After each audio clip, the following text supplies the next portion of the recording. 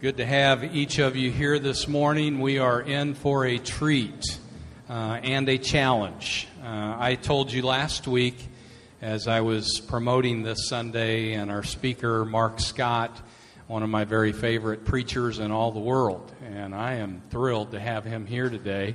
Mark served at Ozark Christian College for 28 years.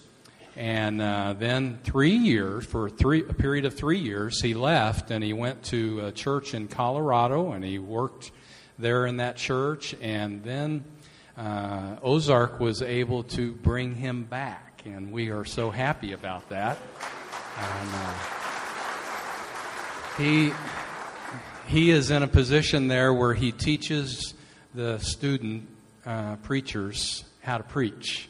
And I was in one of his classes just 2 weeks ago. I was at the college, and I purposefully went an hour earlier than what I was supposed to be there because I wanted to go to Mark Scott's class.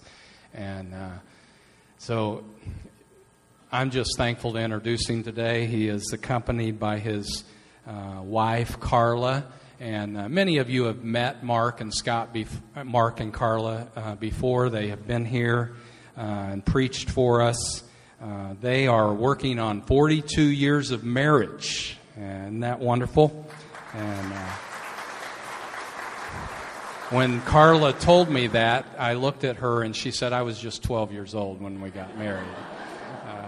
They have 4 children, and we're thankful for them to be here. Let's pray together, and I will then welcome Mark to the stage. God, thank you for Mark and Carla. Thank you for their ministry through the many years at Ozark and beyond. Lord, bless him today as he preaches, and may his words challenge us and teach us, encourage us, and sharpen us. In Jesus' name, amen.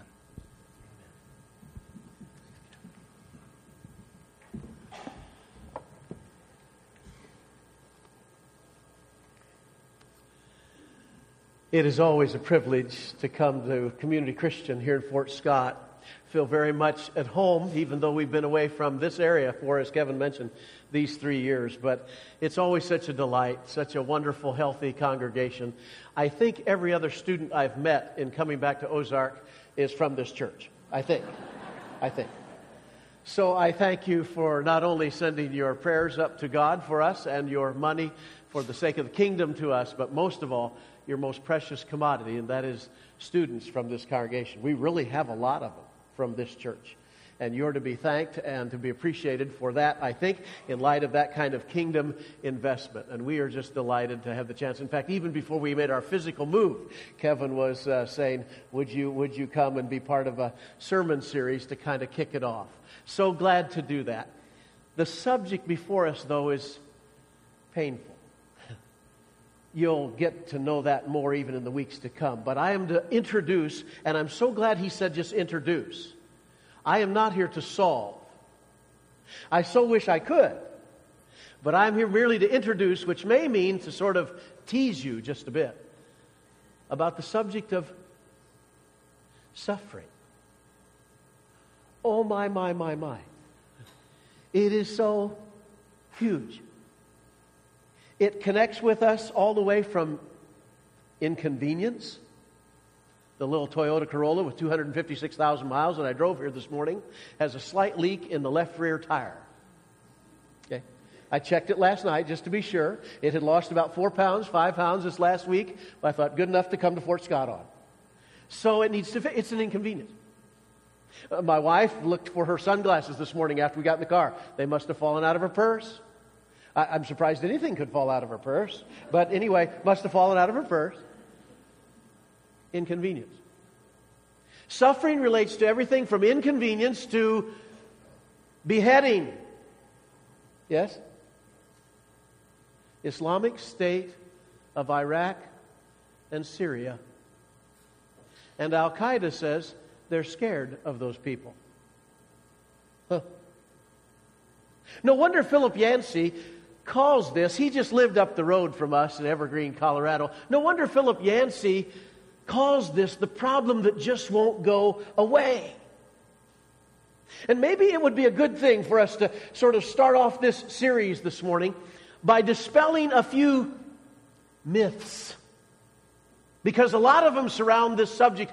The great German pastor Helmut Thielicke said that American Christians have a very inadequate view of suffering. Maybe it's because we buy into certain myths. Can I list some for you real quickly?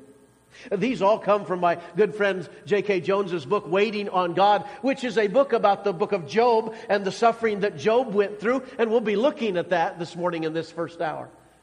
But here are the 7 myths that my friend J.K. mentions. Number 1 myth, good people never suffer. It's not true, is it? Here's myth number 2, bad people always suffer. Well, that's not true. Just look down the street. A third one is only sin causes suffering. That's not true. A fourth one is trust God and suffering will vanish. Some of you could stand up and give personal testimonies today that that's not true. Number 5 is if God cared. I noticed in the program folder, the bulletin this morning about the movie God's Not Dead. Have you seen that? If that's the tough one, isn't it? In a fallen world. If God cared, then suffering would vanish. No, both seem to be true. Suffering has not gone away, and God really cares. Here's a 6th one. Work hard, and suffering will vanish. Any of you tried that one? Here's the final one. No one understands my suffering. Oh, yes, you're unique like everybody else. Yeah. Myths about suffering. And maybe it's best to locate this introduction today biographically. Now, the danger of this kind of preaching and teaching is that you can focus on certain individuals in the Bible who went through, in this case, tough times and came out victorious. You can kind of marginalize God or scoot Jesus to the side where they don't have much at stake in this particular thing.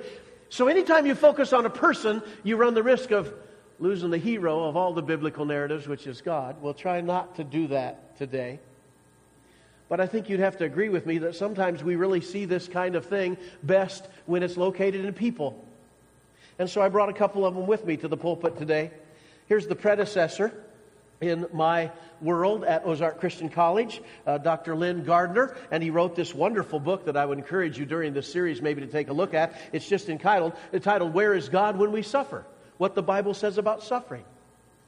And he just tells his story. He didn't want to do this. When he was writing this book, he said, I didn't want to do it. But all of us encouraged him, you've got to tell enough of your own story so people can locate suffering biographically.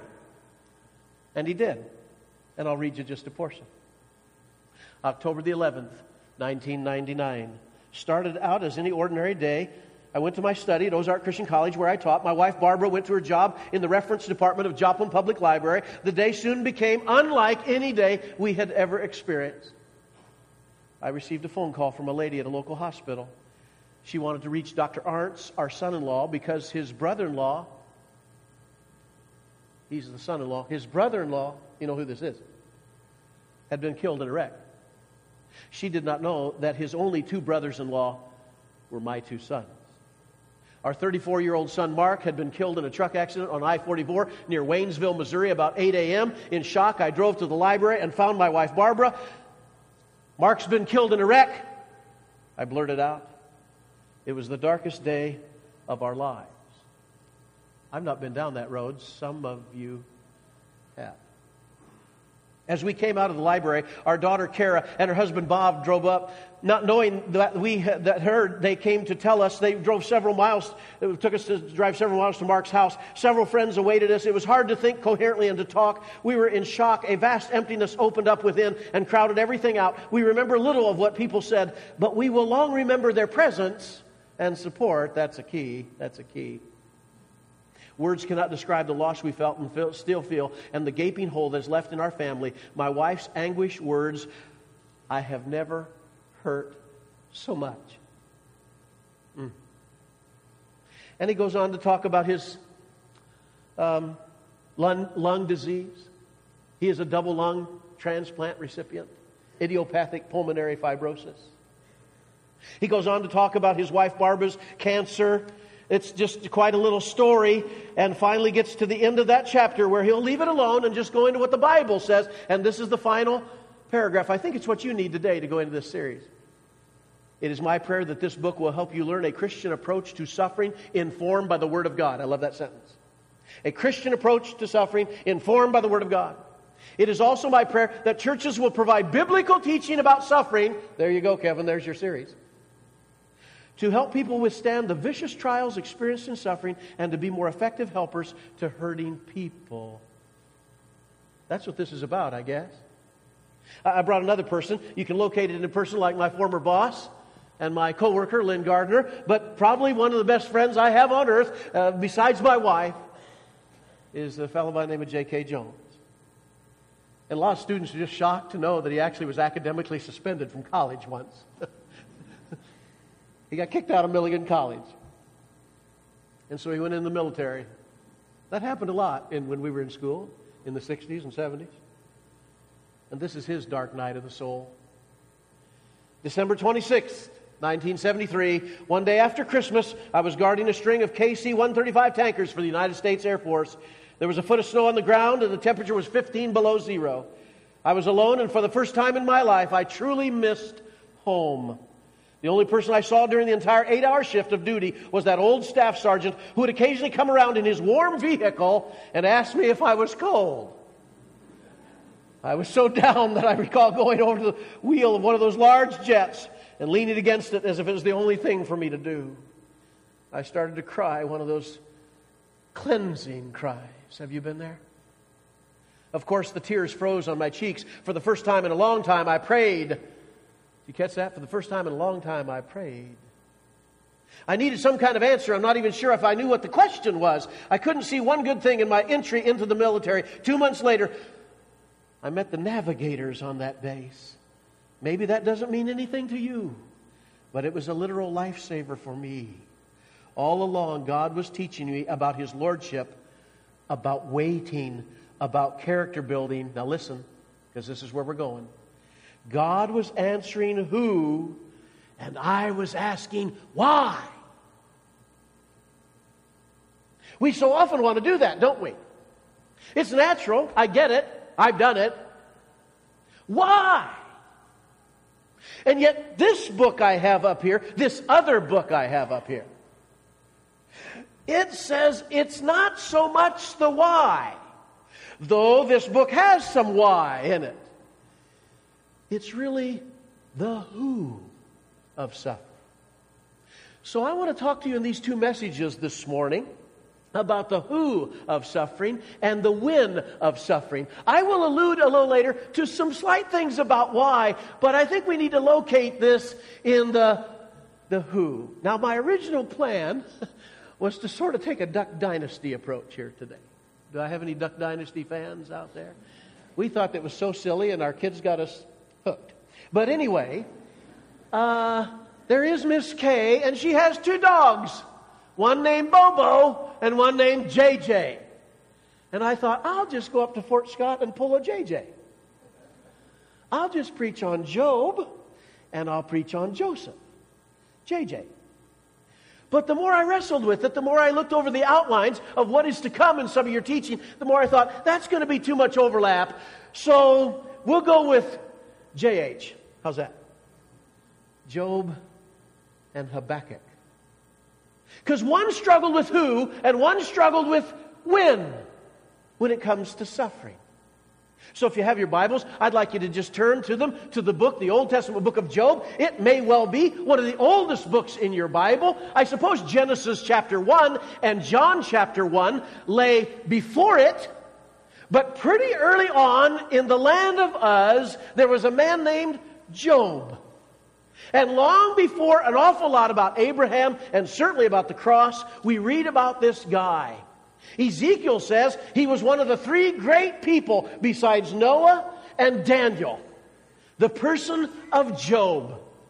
The New Testament writers refer to him as if he was a real live, breathing person. And I think we'll learn some things if we come to him. Now, I need to tell you that this kind of literature that we're about to read is what the Bible calls wisdom literature. Okay, that would be like Proverbs. That would be like Song of Songs. That would be like Ecclesiastes. Wisdom literature. And probably before we venture into this, before you read through this, I hope maybe this week, that you will see that wisdom literature is just kind of different literature in the Bible. For one thing, I like to call the wisdom literature of the Bible the backstage pass to Scripture. And the reason I say that is because the wisdom literature doesn't tell us about Jesus very much and His plan to save the world. The wisdom literature tells us why you need Jesus. Why you need the story. Because if you look in the mirror, it will stare back at you and you'll find out that you're not a real good person. You need a lot of help from above and outside yourself.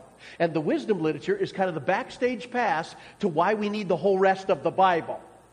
Now, the other thing that you need to know about wisdom literature is this. Wisdom literature is upside down literature. That is to say, things that wisdom literature says are always true, but only in their context. If you don't understand that, an awful lot of the book of Job will not make sense. For instance, let me give you an example outside of the book of Job. In Proverbs 26:4, it says this, "Don't answer a fool according to his folly." You ever done that and it backfired on you? I've done that. I mean, there's some people that are just stubborn and moronic, and no matter what you say, it's not going to make a bit of difference. You might as well save your breath and don't cast your pearls before swine or what's holy to the dogs. So just stop it. Don't answer a fool according to his folly. That's what Proverbs 26:4 says. Guess what the next verse says? Answer a fool according to his folly. Now you say, how in the world could both of those be true? That's a contradiction in Scripture. No, it isn't. They're right next to each other in the verses. Sometimes you don't answer a fool according to his folly. You just forget it. Other times, you say to that fool, all right, we need to come to Jesus' meeting because you're being a moron. Sometimes you actually, both are true. In their context, they are true. When you read the book of Job, will you cut the guy a little slack? He's gone through a bad, horrible, no good day. All right? So when he says things in chapter 3 about, I wish I'd never been born, and all that death talk of chapter 3, give him a break. And also when we read the remarks of some of his friends, you talk about how to kill a friendship. When you read about his friends' advice, keep it all in context. Very crucial. Now, with that being said, I want to do just a quick running gears of the book of Job that might help us a bit. In the first chapter, verses 1 to 5, that's kind of the prologue, and we find out something about this guy. He is blameless. He is upright. That's a Hebrew word that means straight. He's a priest for his family. There wasn't anybody like him in all of the East. He's a pretty good fellow. Then you go into chapter 1, verse 6. Down to about verse 12. And there is this strange event that happens above us. That's one of the things when you address the subject of suffering that's so difficult. We can only see it from down here. We're not aware of that very real world above us where things are taking place. I'm not sure I understand this, but it talks about the angels, the sons of God, being the present. And guess who shows up? From roaming to and fro on the earth. The person that would be delighted to bring you down, your great adversary and enemy, Satan. And he accuses Job. That's what he wants to do with you. And I like what Rick Warren says, when the devil reminds you of your past, you just remind him of his future. So he's the accuser of the brethren. He shows up here. And maybe, just maybe, don't grade this, just think about it. Maybe the key line in the book of Job comes from the mouth of Satan. Here's his question. Will Job serve God for nothing? And the answer is, evidently, by the time you get to chapter 42, yes. Yes, Job will serve God. Job doesn't serve God because of what he gets. Job serves God because God is God. The who seems to put him over the edge about his life. So here's Satan accusing him, and God is the one. This troubles me a bit, but God may have more confidence in you than you have in you. God's the one that says to Satan, have you considered my servant Job? Boy, it's a good thing Job didn't know about that conversation. Because I'm thinking if that was God talking about me up there, say, hey, hey, hey, hey, hey, hey, hey, hey. Don't give him any ideas. God blesses us by not telling us everything. We'd put a gun to our head if it was otherwise. So, there is this battle, and Satan goes to work. And beginning in verse 13 of chapter 1, oh my goodness, you have the Sabaeans, you have the fire, which I take to be lightning, you have the Chaldeans, and you've got a windstorm. We know something about that around here, don't we? And in a day, Job's life comes to ruins.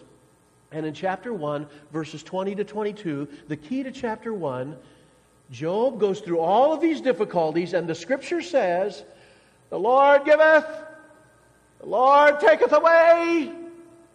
And James Stewart, the greatest preacher in Scotland, said, every angel got on the edge of the cloud to hear what Job would say next. Blessed, Barakah, blessed be the name of the Lord. And the Scripture gives us the narrator wants us to know, in all these things, Job didn't sin. In all of these things, he didn't charge God with wrong. So as a kid, I was raised in Sunday school, and my teachers told me, oh, we just need the patience of Job. We need the patience of Job. And then one day, as about a junior higher, I read the book of Job. And I'm thinking, well, he sounds pretty cranky to me. He sounds like he's rather ticked off at God. He maybe didn't sin, he maybe didn't charge God, but he'd sure like to argue his case with God, wouldn't he? Because he was asking why. And this book doesn't address why. All of his friends tried to tell him why. So that's not enough, and we enter into chapter 2, and the little survey in the first, 10 verses or so, is Satan says, skin for skin, skin for skin. Yeah, you've let me take his wealth, you've let me take his family, but you haven't let me touch his health. Skin for skin. And God says, all right, I'll tell you what. You're going to find that he's a good man. I'll let you touch him. You kill him. And so he gets these big boils. And he scrapes himself with potsherds. I don't know if you know what, that's kind of like an old dirty piece of pottery that's been busted. And then even his wife, though my wife would be quick to remind us all today, Job's wife lost something in all this too. Don't forget that. But she says, oh, you might as well just hang it up. Just curse God and die. And chapter 3 and on, it becomes quite a story. Now, the reason I told you need to let wisdom literature be wisdom literature is because in chapter 3, there is more death talk. The Hebrew word is mot. There is more death talk in Job chapter 3 than per square inch than anywhere else in the Bible. Death. I wish I'd never been born. Oh, pity the man who told my mother, and my father, it's a boy. I wish I'd have just died. And if you'll just give him a little slack, if you'd have gone through all this, wouldn't you say the same thing? Those cries of the heart do not reflect your real person. It's just that in the moment, it seems like this is terrible, this is awful. The nature of suffering. And it only varies for us, each of us individually here today in degrees. But then, there was a little part of chapter 2 I left out because it relates more to chapter 4 through about 37. And that is his 3 friends show up. Now, he actually has a 4th, and I'll talk about that. His 3 friends show up. You know their names? Eliphaz, Bildad, and Zophar. Their real names are Larry, Curly, and Mo. Huey, Dewey, and Louie. You talk about how to kill a friendship. Except when the Sunday school teacher said that this is about the patience of Job, and I read the book, and he didn't seem very patient, and then I read that God says all these friends of Job's are morons. But I read what they said, and sometimes it made good sense to me. But the good thing, the first thing they did was they just came, they saw him from afar, scraping himself, and all they could do was sit down and cry. Now, for all their mistakes, they did the right thing at first. Because probably when you've gone through suffering, you don't need somebody underlining that or drawing attention to you, or worse yet, preaching a sermon at you. One of the things that Dr. Gardner would tell you that was just so difficult for he and Barbara when Mark was killed in that wreck was people came and say, well, I guess God just wanted him more than you did. No, we want our son here. People can be well-intentioned dragons. They might mean well, but they say the dumbhead, boneheaded things. We're all guilty. And so these guys begin. In fact, there's a series of three sets. First, there's Eliphaz. He gives him some advice, and Job responds. Then there's Bildad, and he gives advice, and Job responds. Then there's Zophar, and he gives his advice, and Job responds. And that happens 3 times. Now, on the third time, Zophar is not in there. So I don't know if he just got hungry or what, but anyway, he left. And you know what? When I read through this, and I just kind of pause through the reading of it, some of it makes pretty good sense to me. I'm reading in chapter 4, and I'm looking at verse 5. And this is Eliphaz who says to Job, but now it has come to you, and you are impatient. It touches you, and you are dismayed. In other words, hey, Job, all God's children's got troubles. Why do you think you should be exempt? That makes pretty good sense to me. I look at verse 17 of chapter 4. Can mortal man be in the right before God? So God is God and man is man, and we don't change places. That makes sense to me. I keep reading after Job's response to his friend. Then Bildad in chapter 8 begins to talk. Verse 4, if your children have sinned against him. Oh, it's easy in suffering to blame other people, isn't it? You know, it's like the little boy who had his report card at home, and he says to his dad, who do you think is to blame, Dad? Heredity or environment? We all want to blame the other person. Job acted as a priest. He sacrificed, it seems, in case his kids made a mistake during the day. This is kind of interesting about Jesus Christ in the Gospels. When it talks about suffering, he just avoids, says Philip Yancey, he avoids the subject of causality. Luke chapter 13. Do you think that those people were worse sinners on whom the Tower of Siloam fell? I tell you, unless you repent, you all likewise perish. Rabbi, who sinned? This man or his parents that he was born blind? That has nothing to do with that. I'm going to heal him. Shut up. I mean, that's the Gospels. And so here it says, well, somebody else. It's your children. That's the problem. Bildad says in chapter 8, verse 20, behold, God will not reject a blameless man, nor take the hand of evildoers. So I guess that means, Job, you're not blameless. But the first chapter said he was. And I keep reading here, and then I get to Zophar's remark in chapter 11, verse 14. If iniquity is in your hand, put it far away. Let not injustice dwell in your tents. Is he accusing Job of having iniquity and lack of justice? This is why this bad stuff's happened to you, because you've been a bad boy. You know, all of that makes pretty good sense. And you just keep reading, and you find your way through some of these things with the 3 sets of 3. In chapter 18, Bildad speaks again. Verse 4, you who tear yourself in anger, shall the earth be forsaken for you, or the rock be removed out of its place? Folks, we could go on and on with this.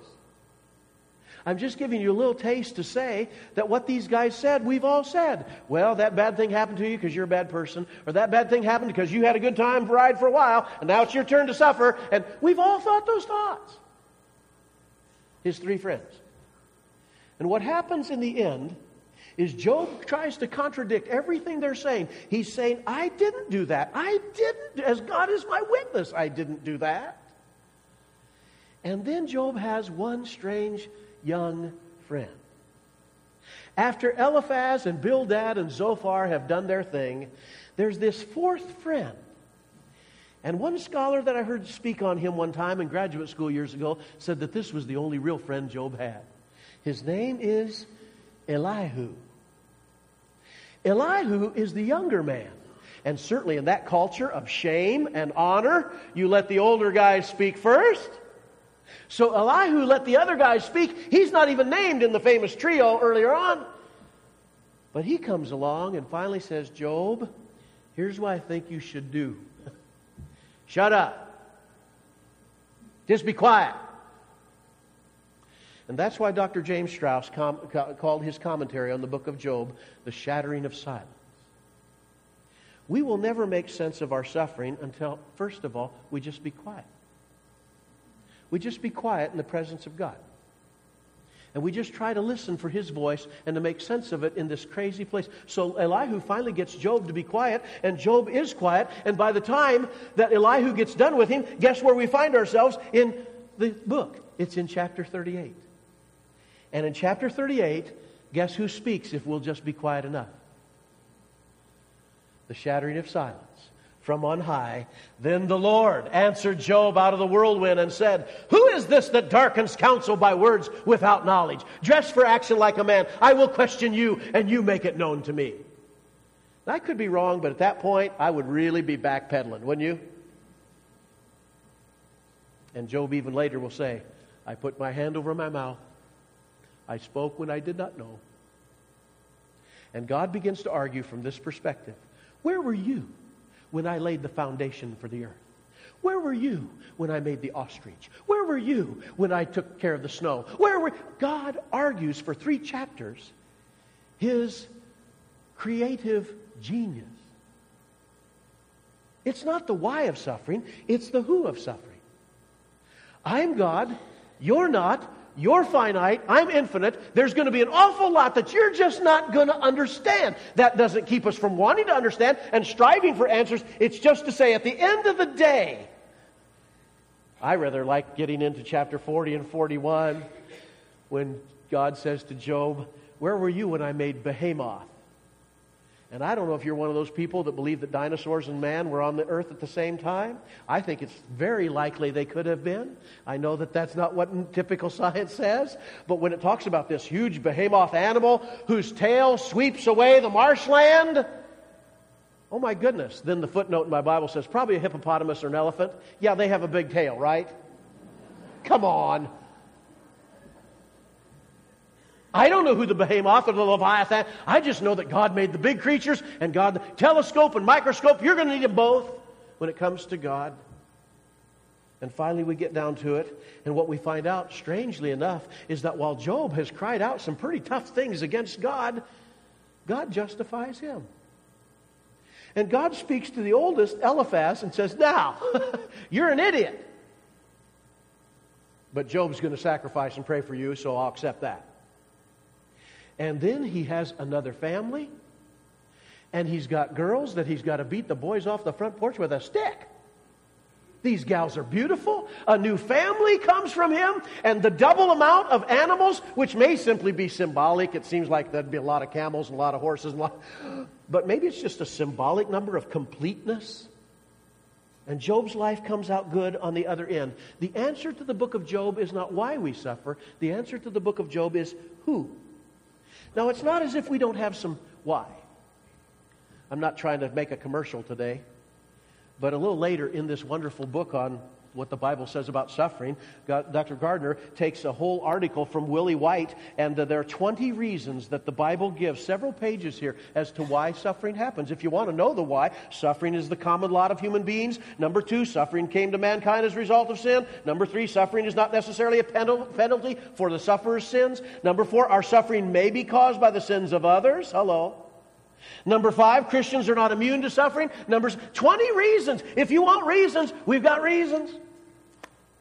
But that's not the real issue, is it? At the end of the day, what you'd really like is for somebody to just kind of sit down by you and cry. Walt Whitman said it this way: "I do not ask the wounded person how he feels." I used to do that, Kevin, when I made hospital calls. I realized how stupid that was. "Well, how you doing?" "Great, I just come in here for vacation. I think the food is great."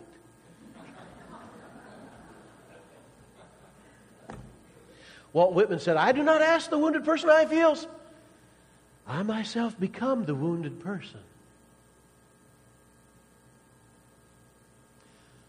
You see, I kind of think that's the brilliance of the incarnation and the crucifixion. Do you remember what they called him in the Old Testament? He was a servant, but what kind?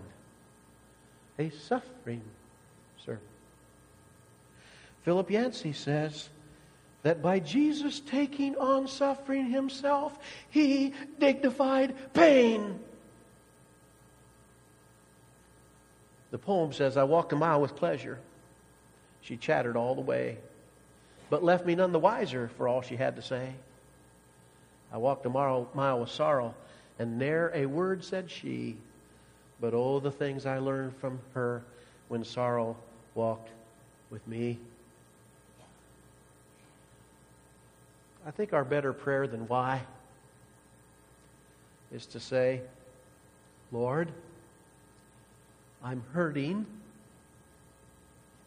It doesn't seem fair. I need you.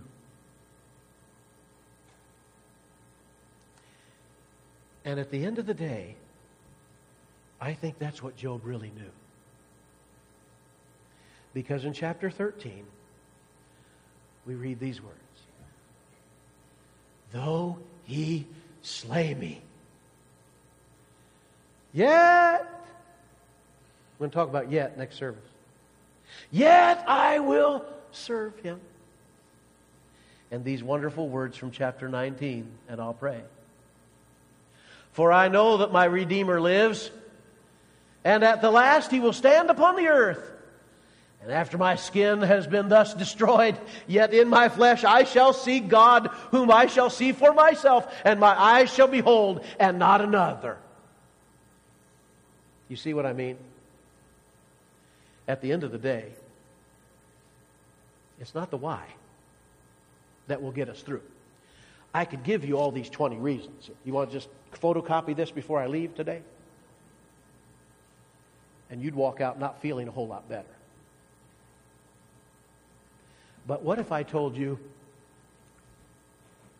someone will share your foxhole? Now that might just get you through tomorrow. Let's pray. Oh, Father in heaven, thank you for answering bigger questions for us than just why. Thank you for being a God who has invested, come, and been part of our pain. And we can know for sure that you understand.